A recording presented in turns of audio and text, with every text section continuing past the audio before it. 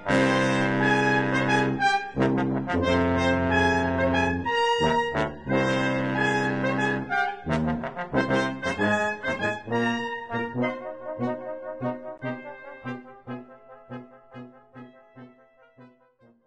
and welcome to another BP Movie Journal, the show we do where we talk about the stuff we've seen since the last time we did one of these. Tyler, I stumbled over my words. I've been doing that a lot lately. Sorry, I'm David. I'm Tyler. So I've been I've taken to doing. I'm trying to teach myself Spanish. Okay. And so sometimes on my morning walks around the neighborhood, either by myself or with the dog, I'll be kind of like doing Duolingo on my phone.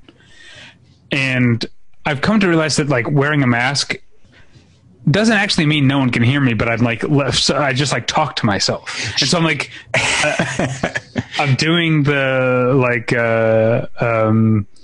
Duolingo, and I'm like saying these Spanish phrases out loud. And some of them, like, I'm not used to talking another language. They're literally like tongue twisters sometimes. And I'm like, es importante.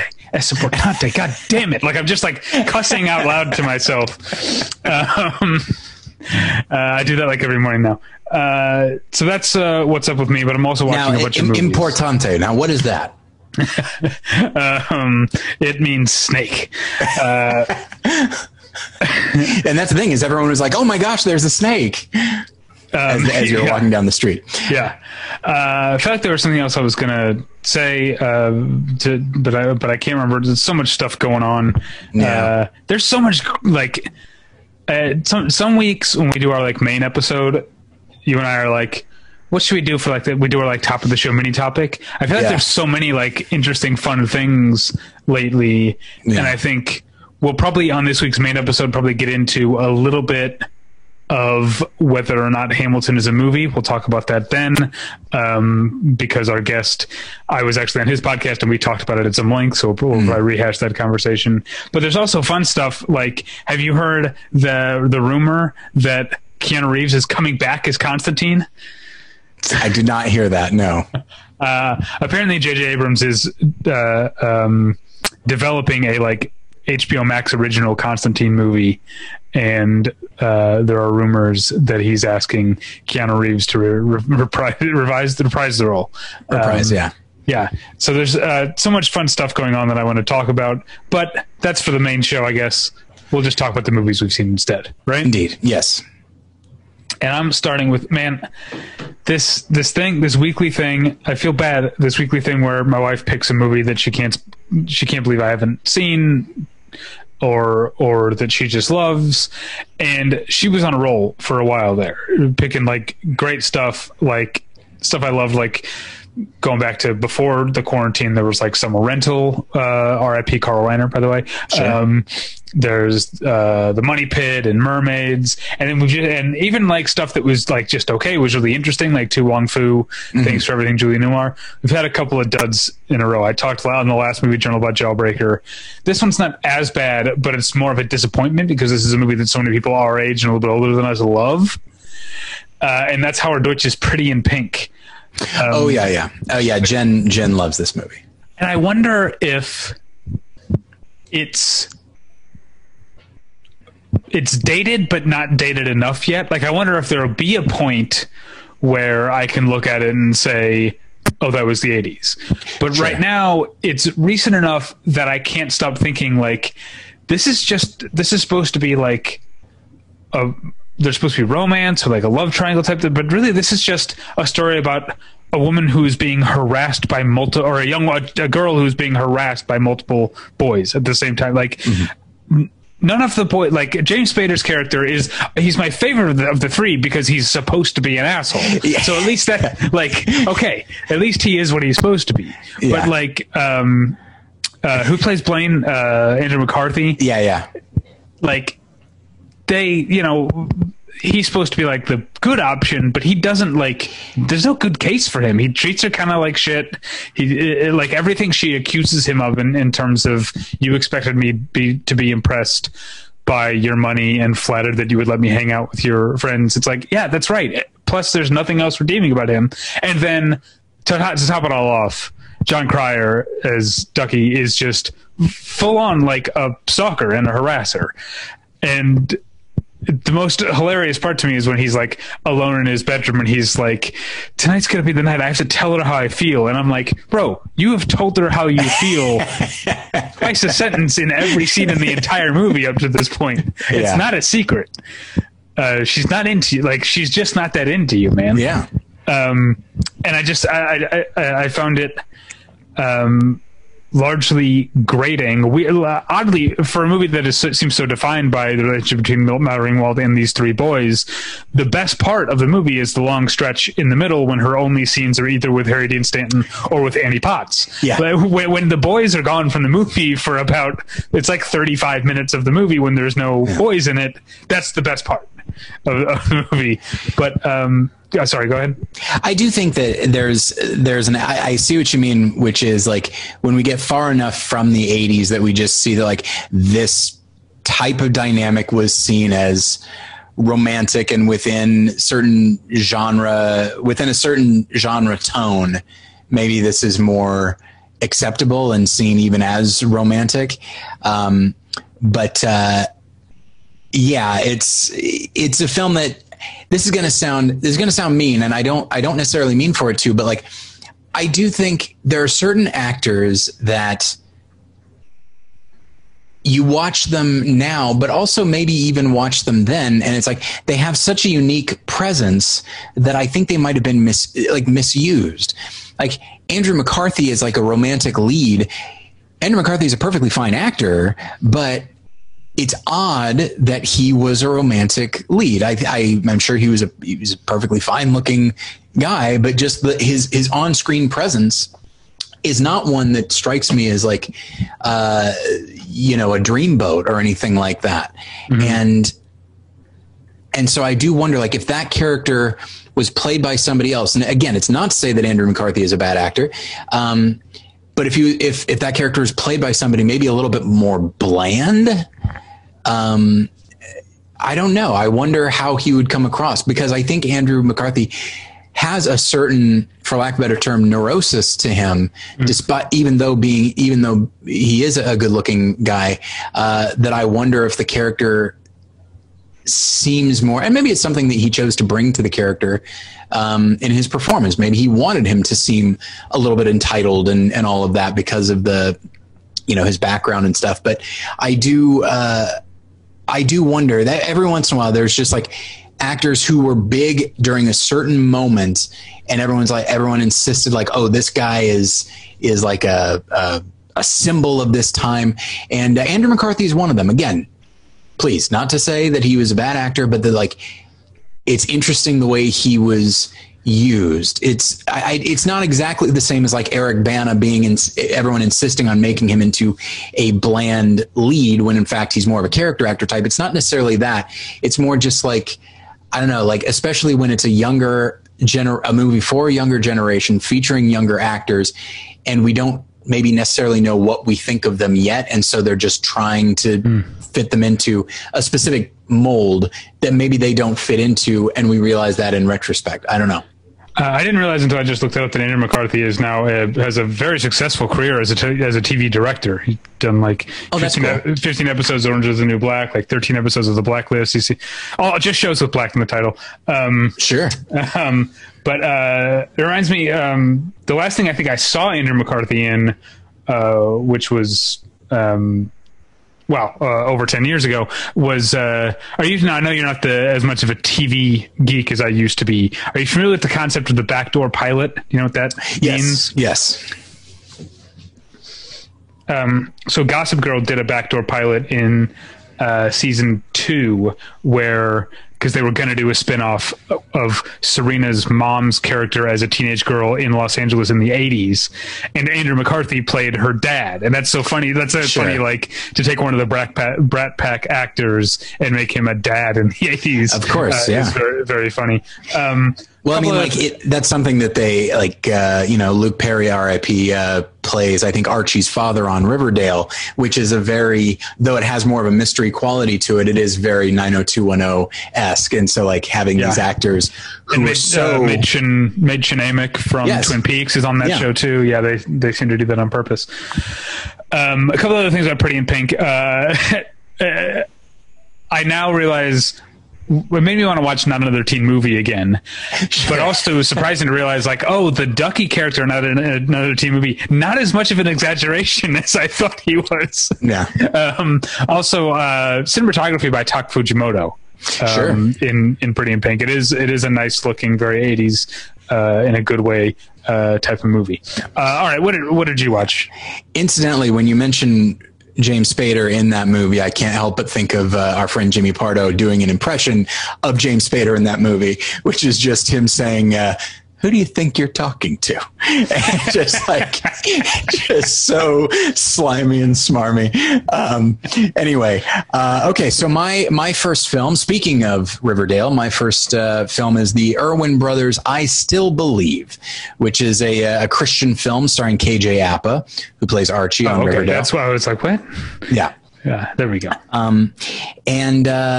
So it's, you know what? I haven't seen like a full-on faith-based movie in a while. I was too busy thinking about them for months and months as I was making that documentary. But one thing I had heard was a lot of people in certain circles saying like, "Oh my gosh, I Still Believe is so great. It's like it's like a real movie and all that sort of thing." Which, by the way, like it's not a good sign for whatever genre you're working within when someone's like, oh no, this one's like a real movie. But you know what? I totally know what they mean when they say that. So I watched it, and I had previously seen Woodlawn by the Erwin Brothers, which I thought was pretty good, once, as is often the case, flawed script. But pretty well done from a visual standpoint. And then I saw I Can Only Imagine, which good performances, again, not a great script, and it has the misfortune for me of being based around the world of like Christian music, which I don't enjoy really at all. And like the standard joke that I say, even though it isn't really a joke, is the song I Can Only Imagine, like Bart Millard told this story about like, oh, he wrote that song in like 20 minutes, and it's a huge hit. And people find it very inspiring. And there's always on Facebook or whatever, anytime somebody talks about the movie, they're like, he wrote it in 20 minutes. Can you believe it? And my answer is usually like, yes, I can. 100%. In fact, I'm a little surprised it took that long. But and same with I Still Believe. It's the story of Jeremy Camp, who was a Christian musician and got engaged to this woman when he was very young, and she was very young, and she got very sick with cancer, and then was miraculously healed. Just one day, the cancer was just gone all of a sudden, and it's like, oh, this is very exciting. And then it came back 6 months later, and then she tragically passed away at a very young age of, I think, 20, 21. And so it's that story, and then the love interest is played by Britt Robertson, who I think brings more to the character than is actually written. She's a very reliable actress. The film looks good visually. It looks like a real film. Christian film, by and large, is kind of scared of the night. Those movies tend to be very sun-dappled, and this one is not, which is kind of nice. But to me, part of the problem, and incidentally, I just recorded an episode of More Than One Lesson about this film, and that'll be posting tomorrow. And so I talk at length about it there. But anyway, to me, so Jeremy Camp wrote this song called I Still Believe, and he wrote it after the death of his wife. And okay, if you're going to call your movie that, and the still is the operative word here. I still believe, suggesting that there was a moment maybe when I didn't, or I was in danger of not believing because of these circumstances. So you kind of get the impression that the film, along with being kind of this romance and this illness drama, that it's going to be about a crisis of faith brought on by loss. That lasts about a minute and a half. And then he gets over it, thank God, and writes this totally mediocre song. And that to me, I think is the problem, because it does reduce this young woman, even though we do get to know her over the course of the film. It reduces her solely to the inspiration for this song, and it pays sort of just lip service to the idea of a crisis of faith or doubt or anything like that. And it's very rare for me to want a Christian film to be longer. Usually they are way too long, and I think they can cut 20 to 25 minutes out. This is one where it's about 2 hours. I think it could have been 2:15, because I don't want to cut out any of the romance. I don't want to cut out any of the relationship stuff, because when she eventually does pass away, it's more powerful. We feel like we've lost somebody, but if it's going to ostensibly be about this guy's faith and the impact on his faith, we see extremely little of that. And so it doesn't really earn its title. It doesn't really earn the writing of the song. So this is an instance where I think the screenplay falls short, even though the actors all do a pretty solid job, and it is a well shot film. But I think for what I think it's trying to do, I think it comes up short. I will say, unsurprisingly.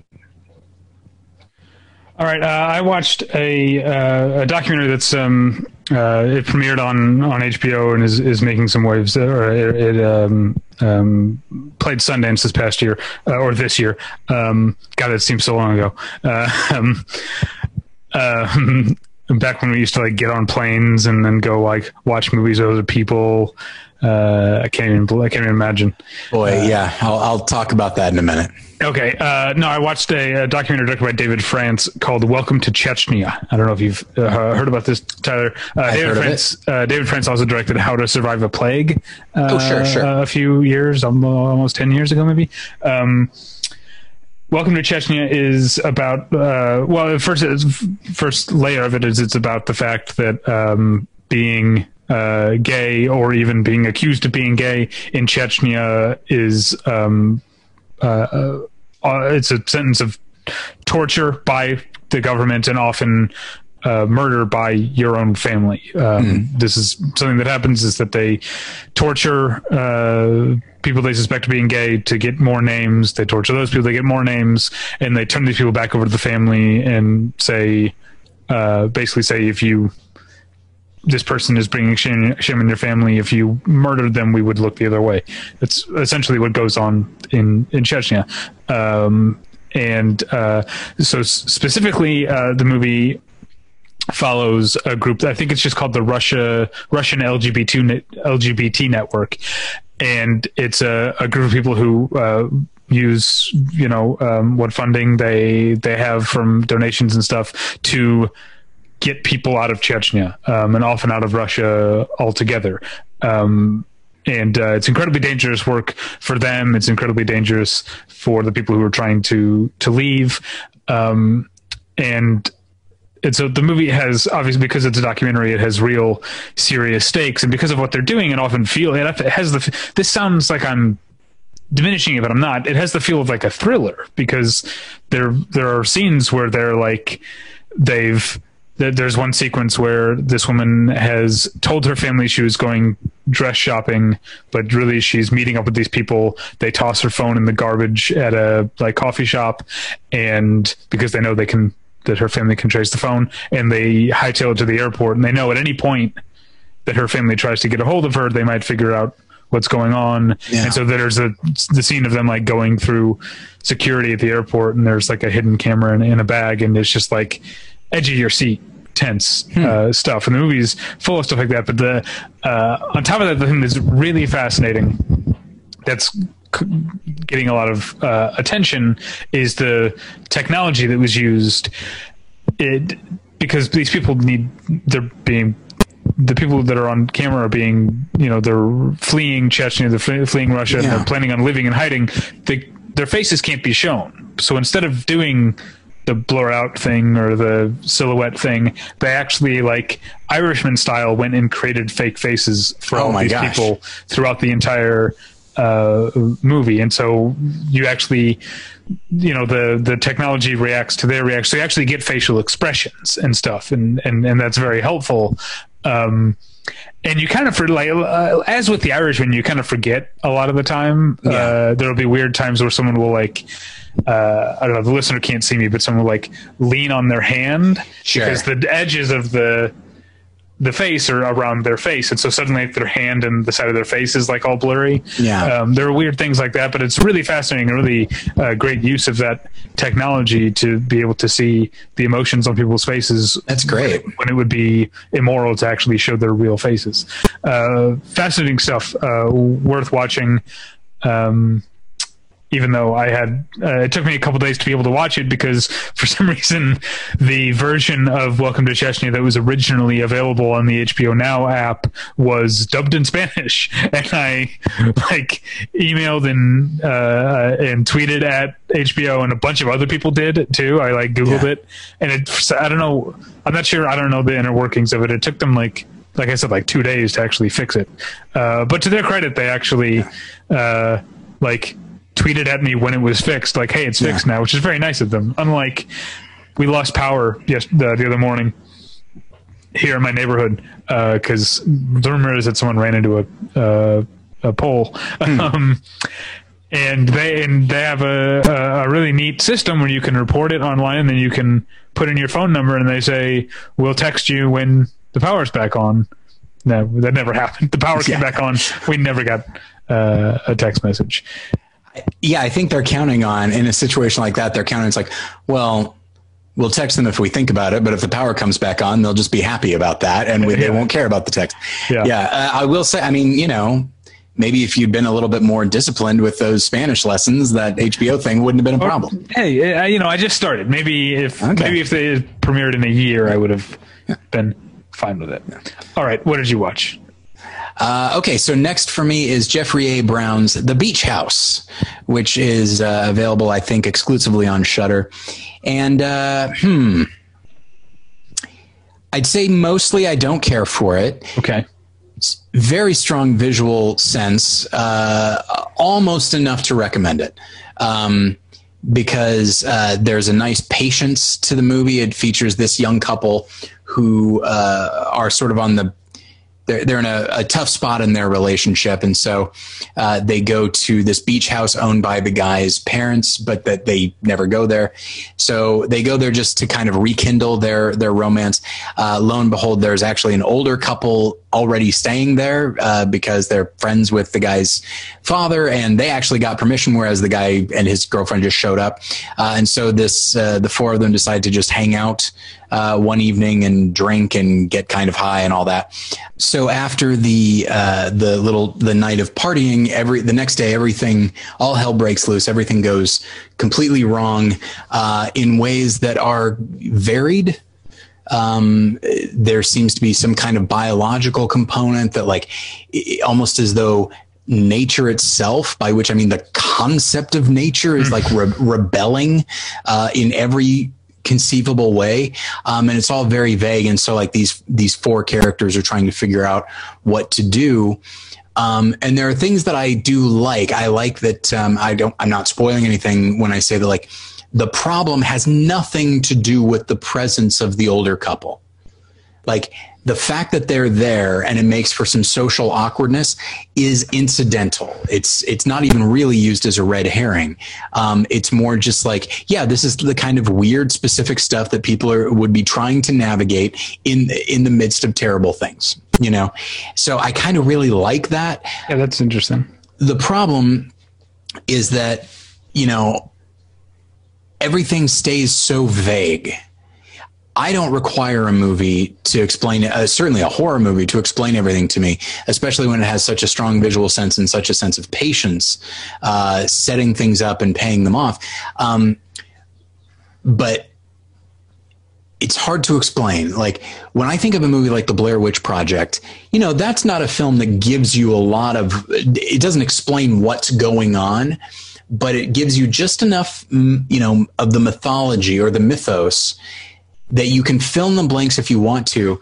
And barring all of that, you watch it and you get a very good sense that the people who wrote and directed this thing, they know everything that's going on, but they're only revealing it to you a little bit. Here, it feels like like the writer director didn't really lay the groundwork well enough. So now it feels like the vagueness of the explanations is him using that as a cover for the fact that he doesn't really know what's going on himself. He's just guessing. It kind of has that. Now, I wouldn't have a problem with that if it was really putting me in the mindset of the main characters, except they're not really well defined enough for me to get that sense either. So it really is just like a strong sense of atmosphere, which I really appreciate. But in the end, it just felt like it was kind of flailing a little bit and then just sort of shrugs.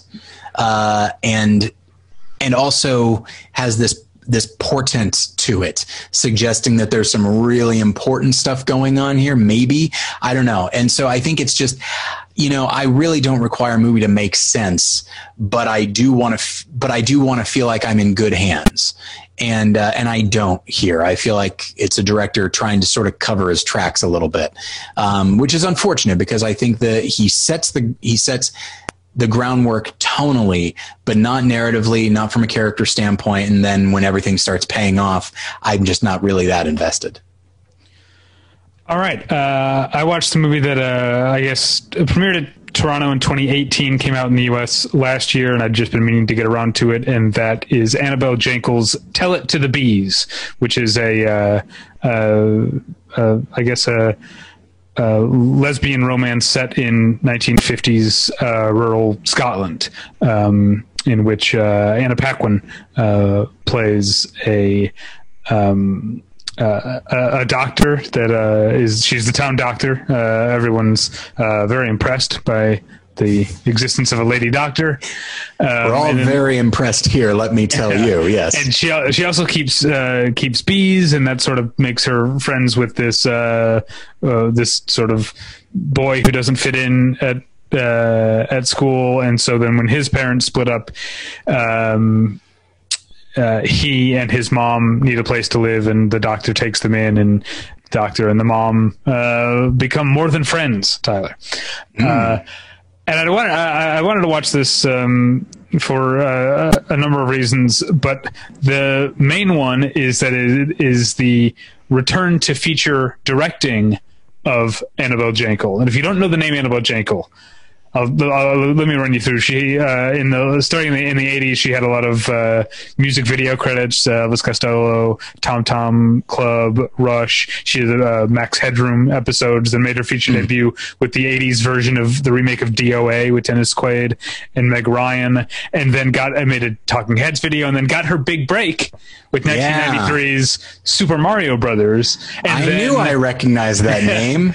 And then illustrating perfectly the oft-discussed concept of director jail, does not have another credit for 12 years. Yeah. And had not made another, other than a TV movie in 2009, had not made another feature until Tell It to the Bees. So I was just interested to watch it for a lot of those reasons. And also, the kind of like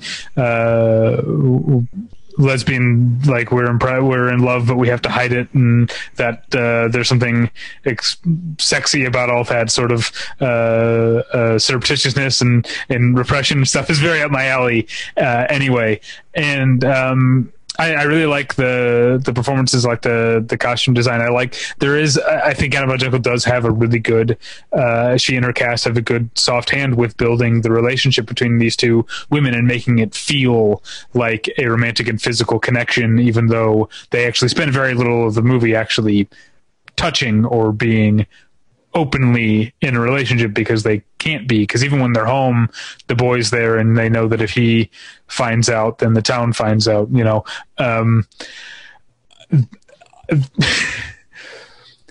What surprised me about the movie is that I hadn't heard more about it, because, and maybe it just wasn't high profile enough, but there's a term that gets thrown around on Twitter, film Twitter, but Twitter in general, that listeners know that I hate. I hate the term bonkers. Right? Oh, okay. But this movie has the kind of like ridiculous but straight-faced ending that film Twitter loves stuff like The Book of Life and Sure. Life Itself, mostly movies with life in the title, that I haven't seen any of those movies, but the movies like, can you believe they did this? Like, it's, you know, that, and I don't want to get into it, but the way that the bees come into the story, like narratively near the end, is what the internet would call bonkers. Okay.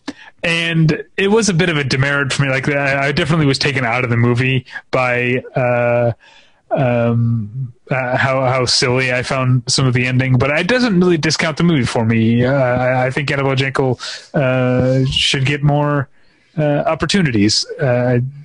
She's a good director, and Tell It to the Bees is mostly a good movie with some stuff at the end that very well may make you laugh out loud. I know that's what it did to me. Like, my wife and I were watching it together, and like, we were both enjoying it, and then like the boy says something. The line is about the bees. He says it's something like, "It's okay, they're swarming," and I went like and like looked over my wife, and we like looked at each other, and like from that point to the end of the movie, we were not in the movie anymore. Yeah. But that's too bad, because I liked it up until then, and it's not enough to ruin the movie for me. Okay. Next for me is a rewatch. It is Anton Corbin's A Most Wanted Man, which is a movie that, you know, it's so interesting. It was one of my top 10 of that year. And then I have it on Blu-ray, and I watched it again a few years after that. And then Jen and I watched it last night. And as I'm watching it, like, it's, you know, it's based on a John le Carré novel. And so of course it's going to be pretty downbeat. And also it's going to be a thriller while also not. Nobody is in physical danger in this film. They're in danger of being, you know, arrested and all that, but like, no one's going to get shot. There's no real gunplay or anything like that. Instead, everything hinges on whether a character signs a document. That's it. Right. And yet it's a really great, it's fascinating to look at some of the responses. Some people find the film tremendously boring, which is understandable. And then other people say, like, this is one of the best spy thrillers ever. I'm like, yes, I love the movie, and yet somehow I feel like that can't possibly be true. Because it is, did you see it? I forget. Yeah, I did see it. Okay. Yes. And I liked it. Everything about it is my kind of thing. And so in watching it and realizing, like, yeah, I mean, this is in many ways a very slow moving, small film. And I wasn't sure if Jen was going to like it, and she wound up loving it. She was just riveted and just totally got what the movie was doing, and really appreciated the tone. And I realized that, like, it's a movie for grown-ups, and more specifically, it's a movie for grown-ups who want grown-up movies, who understand what this film is and what the ending means. You know, that it doesn't, you know, it ends in a very cynical way, but it's not a situation where, like, the bomb went off and we didn't want it to. It's not even that. It's bureaucracy wins the day. Like, and that level of frustration of, like, having an idealistic goal, even if you're pursuing it in a very cynically pragmatist way, or pragmatic way. And then just the short-sighted come in who want a quick, easy win, and they ruin everything. Like, it's the kind of thing that I think anybody can relate to in their own life. But here there are life or death consequences, even if we're not seeing them on screen. And it's a film that requires so much discipline.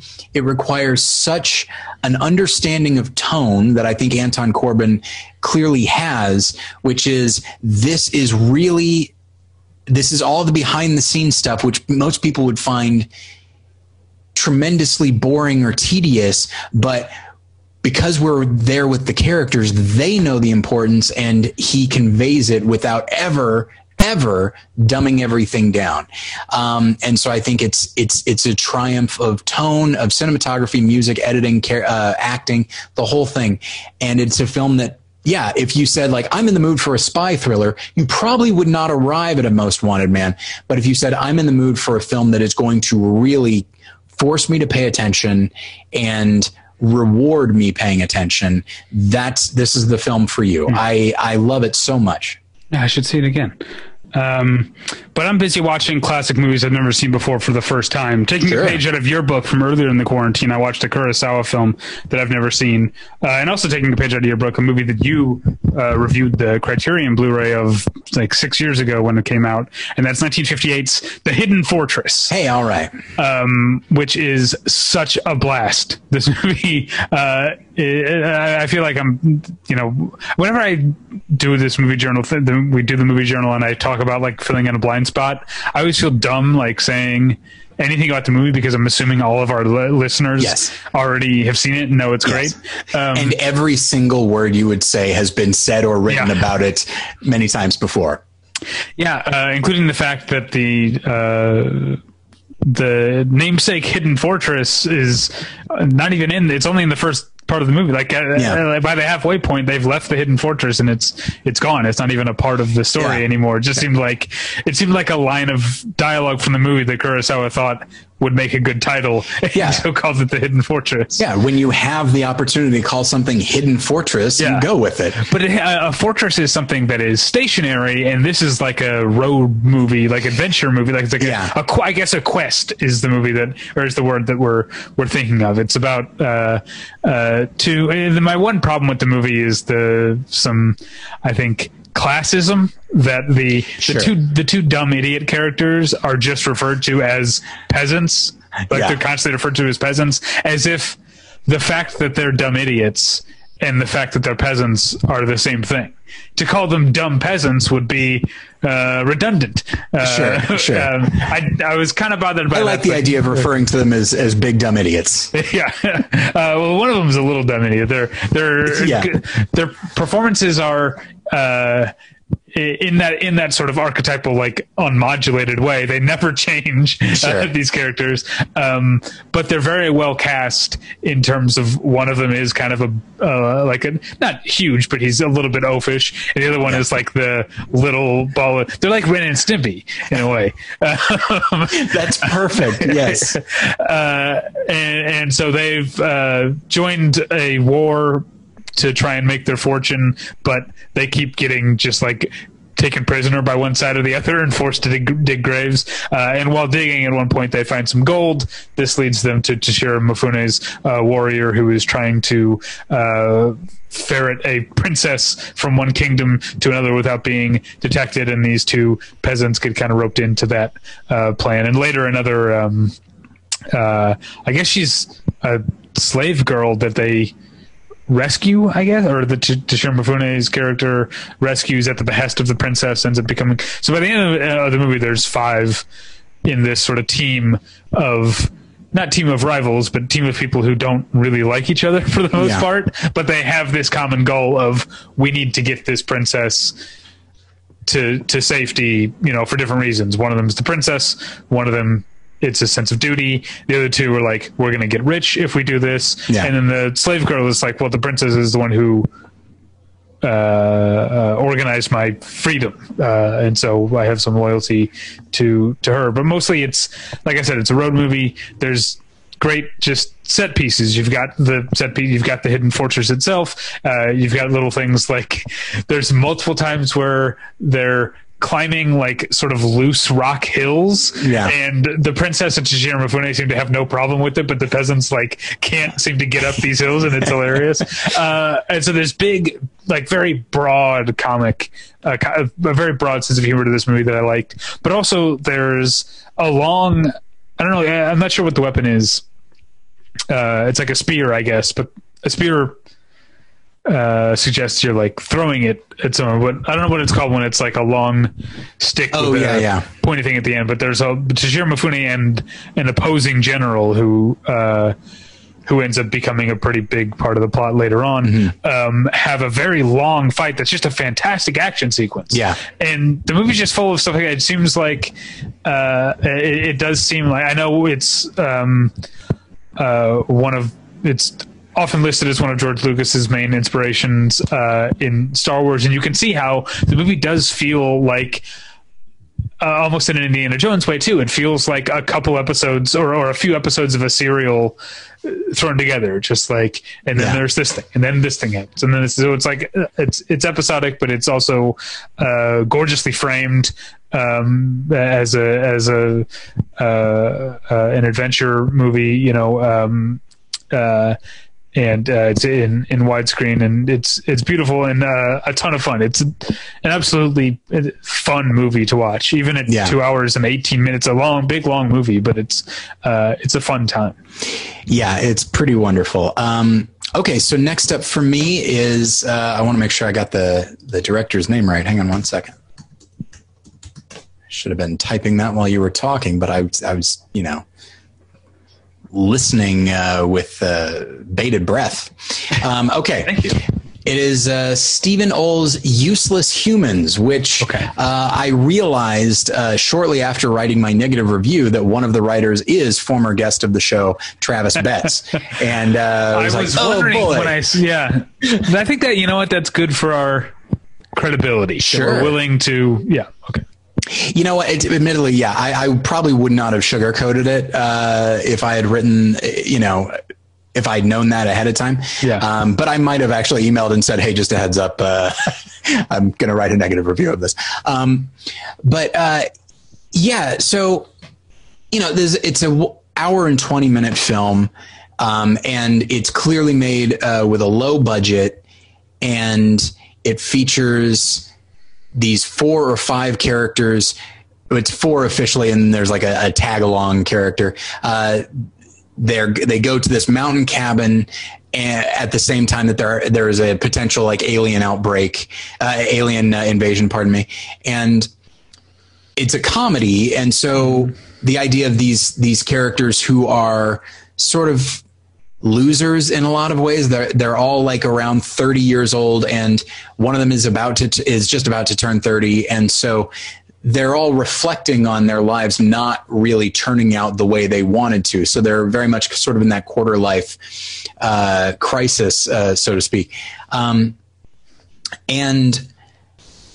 so it's like, okay, that's a really neat idea. I like the idea of characters who feel like their life has not had a great deal of purpose, and now suddenly something comes along that could give them purpose. And the idea of that being a comedy, I think could work out really well. And the spirit in which the thing was made is something that really resonates with me as a movie fan. When I was in middle school and high school, I got my friends together and we would make these sort of comedy horror movies or these parodies or whatever. And it was just a lot of fun. Mm-hmm. And you can tell everybody in the film is having tremendous fun. It feels in more ways than one like those movies we made in high school. Which is to say very undisciplined and histrionic with like through the roof energy, sort of being like, oh no, that's the punchline. And so it doesn't really work. And if you had the comedy being like 100% on point, then the cheapness of the alien costume and all that would seem charming. But the comedy doesn't always work, and so then the sci-fi part, if you're going to lean on that, well, that doesn't really work. And it seems a little bit amateurish, which I recognize it kind of is, except everybody involved is a professional. They've worked in, whether it be the actors or whatever, they've made other movies or TV shows in some capacity. And so it could just be a function of the budget, or it could be a function of like not having enough time to really flesh things out. But either way, it feels really amateurish, which is a bummer. But I will say I didn't mention this in my review. There's an actor named Joey Kern who was in the original Cabin in the Woods. He was in Super Troopers. He's been in a bunch of stuff, but he plays this character.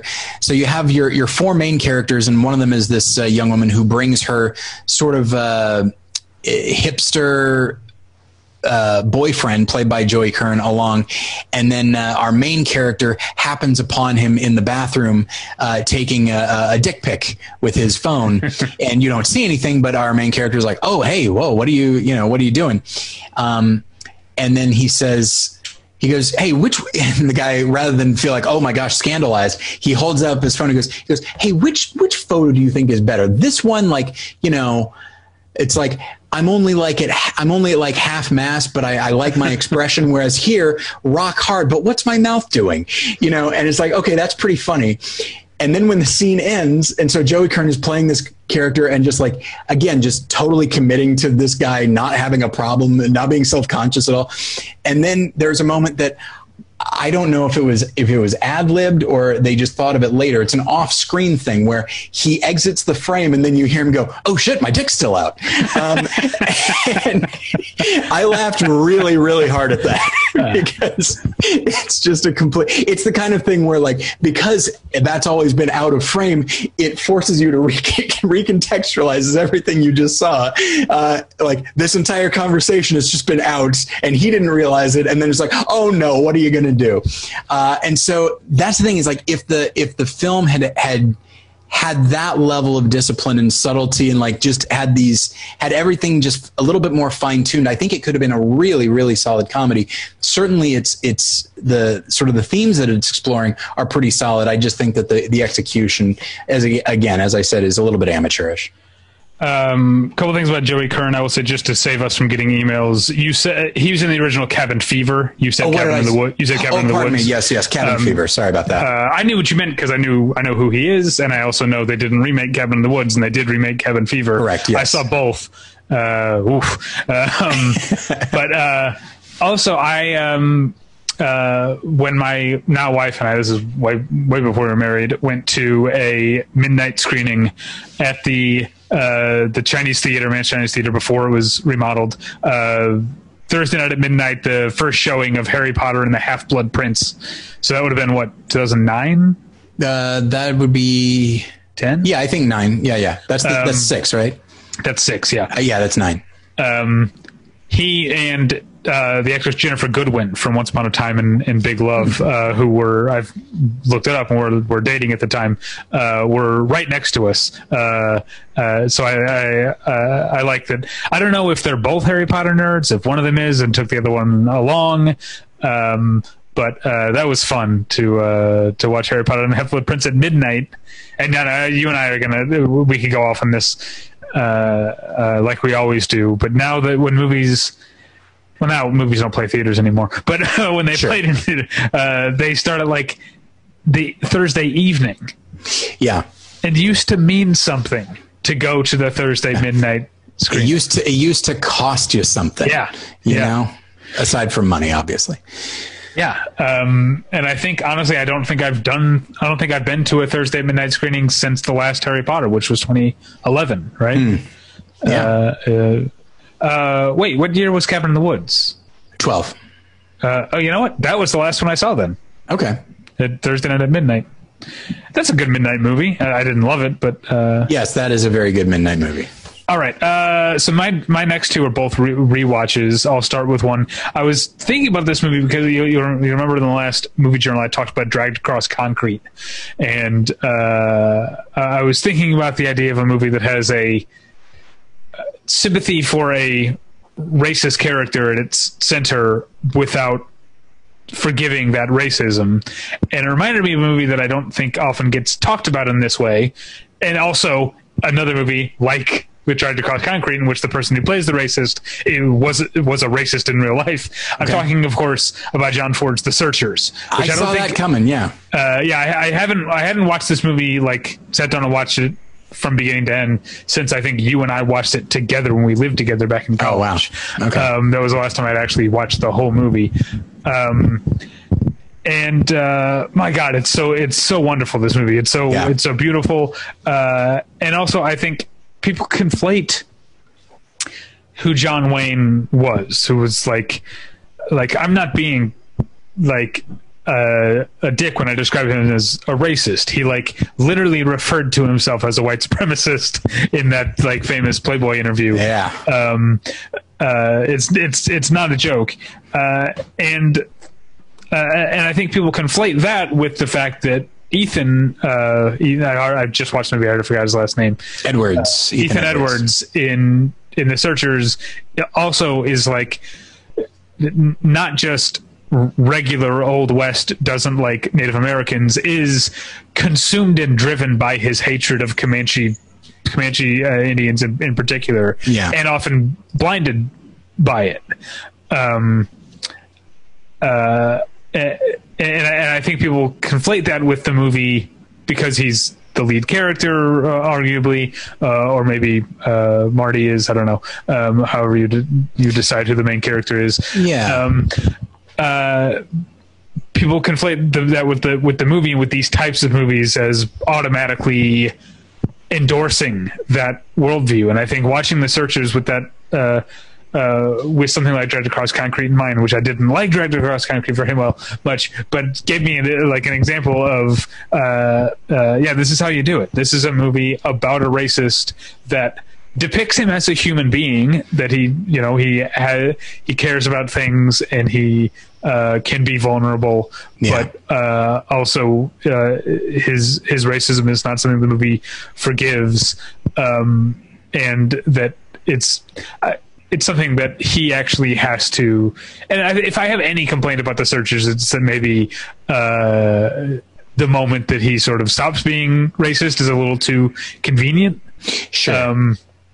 This is minor, I guess, spoilers for The Searchers. I found myself wondering, like, if the movie ended with Marty having to kill Ethan, would that have been a better Would that have been a better ending? Maybe. Would the movie be as famous as it is now? Maybe not. But just aside from that, it's a beautifully staged and timed and filmed movie. I mean, The Hidden Fortress and Searchers. Kurosawa was admittedly a big fan of John Ford, and you can see the kindred spirits between the two filmmakers, especially with these widescreen vistas and stuff. The Searchers, absolutely beautiful. I love that movie.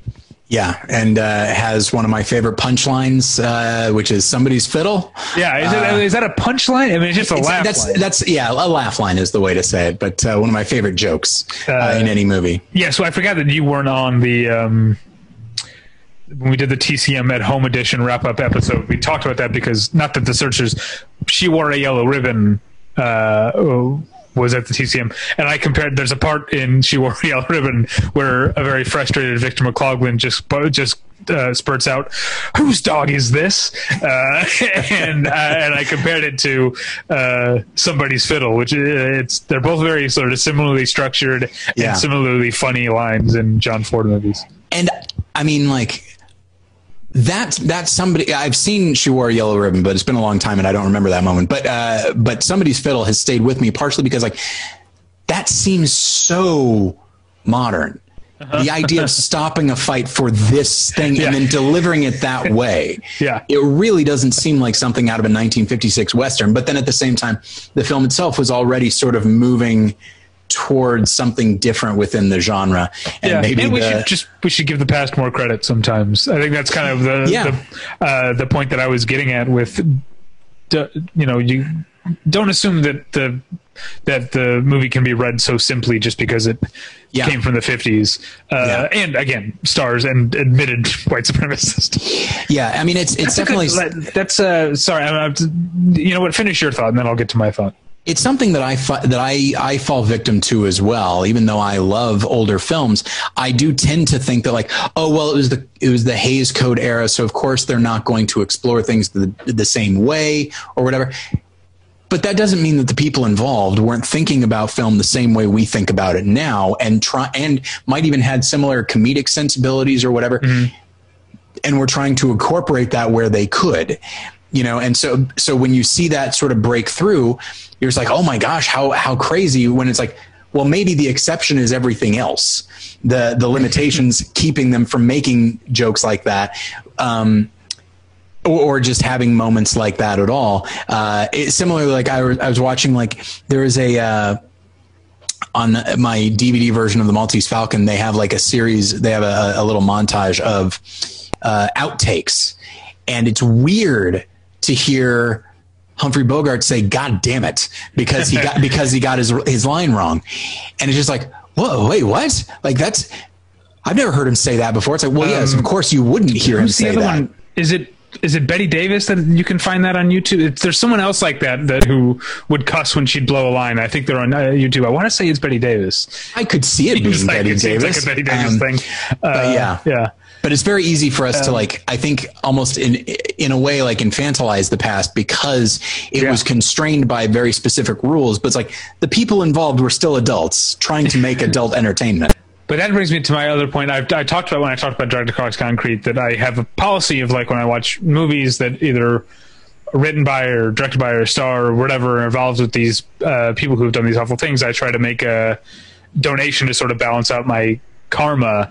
Sure. And I realized that I don't do that with older movies because I don't know if I feel like, well, John Wayne's dead now, he can't hurt anybody, but I think that's not true. That we I think one thing we're constantly being reminded of, especially lately, is that the racism of the past is not relegated to the past, that it sort of it ripples, it has repercussions. So maybe I will, because I watched The Searchers, even though I don't think the movie endorses that, because I watched a John Wayne movie, maybe I will make a Black Lives Matter or a Southern Poverty Law Center donation to balance out my karma. It is interesting to run across people who will look at, and that's the thing is like, you and I still, there are older films that we love that maybe even the attitude sincerely held within that film is something that is off-putting to us, but we are still able to recognize and maybe overly compartmentalize and say like, okay, obviously that's not great, but the movie is still amazing, whatever. But I think there are still some people, there are people who look down on movies of the past and say, oh, well, those, movies are so much better, more sophisticated. That's a word that's used a lot, more sophisticated today. But then there are other people who say, movies from the past, that's how, that's when they were really great. And my answer is usually to both of them, you're dumb. You're a dumb person. Things are great. Things were great then. They're great now. They were terrible then. They're terrible now. There's room for all kinds of horrors and wonder in every age, and to be overly simplistic. So that's the thing is like, undoubtedly there'd be people who could watch The Searchers and they may not actually pick up on what you and I, and in my opinion, John Ford, think about it, which is like condemning this attitude of Ethan. Like they might look at that and say like, yes, John Wayne and that character, like he gets the job done. It's like, well, yes, I think maybe we need to define what the job is here. And so it is interesting when watching older films. And I do think that that recognizing that if they are damaging, they can still be damaging while still also recognizing the good of what they are, what they represent, and maybe even what they led to. I don't think the concept of the revisionist Western was widely accepted or acknowledged yet in 1956. Certainly once Man Who Shot Liberty Valance came along, then it's like, okay, now we're really getting it. 62. 62, okay. But I think it helped it along. The idea of like, hey, you know what? Maybe these attitudes weren't quite so noble. But anyway, okay, sorry I spent too long on that. But it will, you know what? It kind of leads into another rewatch here. Jen and I watched it last night, and today it is Quentin Tarantino's Once Upon a Time in Hollywood, a film that I get the hankering to watch every once in a while, even though it's only been out for about a year. Man, what a masterpiece. I love it more every time I see it. I get emotional now when I see it and when I talk about it. And it's not merely because you're aware of the fantasy aspect and that the realization of, oh, these people here at the end welcoming Rick Dalton in, you're literally, it's like, oh, this is a moment that never happened, and not merely because Rick Dalton didn't exist, but because by this point, these four people were dead in a very terrible way. It's not a competition, but I beat you to the first time I saw it. I welled up at that ending. It is such a beautiful ending, and the thing that gets me about it isn't merely the fact that it makes you think about the tragedy of this moment, but it also, as you and I have talked about in regards to Inglourious Bastards, it just makes me value the role of art, in that, yes, it can be escapist. It can get us, it can allow us to live out like a fantasy of, oh, wouldn't it be like if there was going to be violence that night, boy, I wish it had been this instead of that. And some people would say, well, what good does that do? And it's like, I do think that in a way, when you reflect on what the world could be versus what it is, I think it forces you to think, well, what can I do to make it what it could be?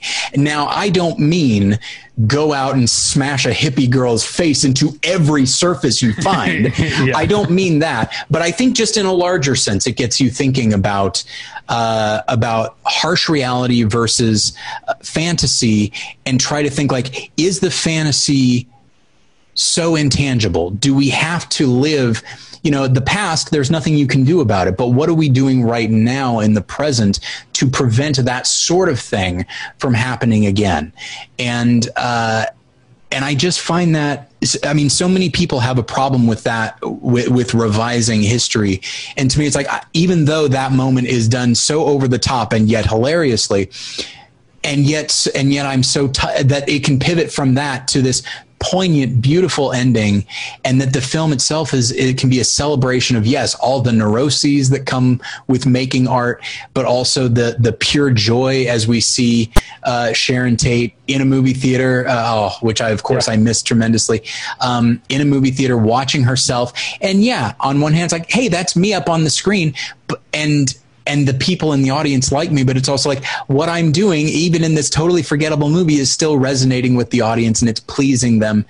And it's just such a celebration of what movies are, what they can be, and the role they play in our lives. And it just, there are often times when I feel like what I've done with my life is pretty inconsequential, in the larger sense. I'm not rushing into any burning buildings to save people or anything like that. Quite the opposite. I've set many buildings on fire and then I run out of them. But when I see a movie like this, it's saying like, yes, of course, there are much more important jobs, vocations, passions out there, but creating art is no small thing, and it can really touch you in a way that makes life worth living and makes you feel connected with the past, the present, the future, people that you would have nothing in common with. And man, it's what a wonderful film. I'm so glad that he made it.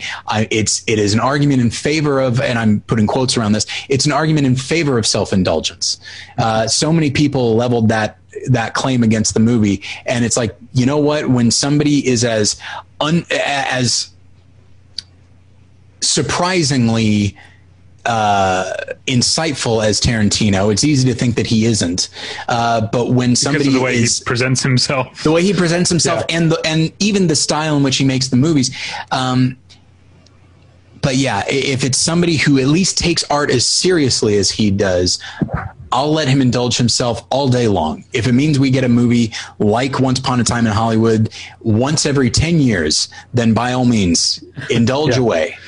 I remember the second time my wife and I saw it, we saw it at the New Beverly, and then afterwards walked down to El Coyote, where Sharon Tate had her last meal, and drank at the bar and ate chips and salsa. And it's like, that's what movies and bars, it's like the two things that I miss the most right now. It was a perfect night. All right. And then, so this is it, right? I just have the one left and then we're done. Yep. So this was another rewatch, an unexpected rewatch, but the Criterion sent it to me in the mail. And that's the 1953 version of The War of the Worlds, which I'd seen before. And I think, and was surprised by, but I don't know. We talked about this a little bit back on our summer movie preview, and we talked about Blu-rays that were coming out. That maybe that was my own condescension that I was surprised by it. I tend to see sci-fi B movies, especially from the 50s. I don't know why we have the same thing we're talking about with being condescending towards the past. I'm always surprised when they're good, and yet they keep being good. Like, I mean, Forbidden Planet is 60s, right? What year is that?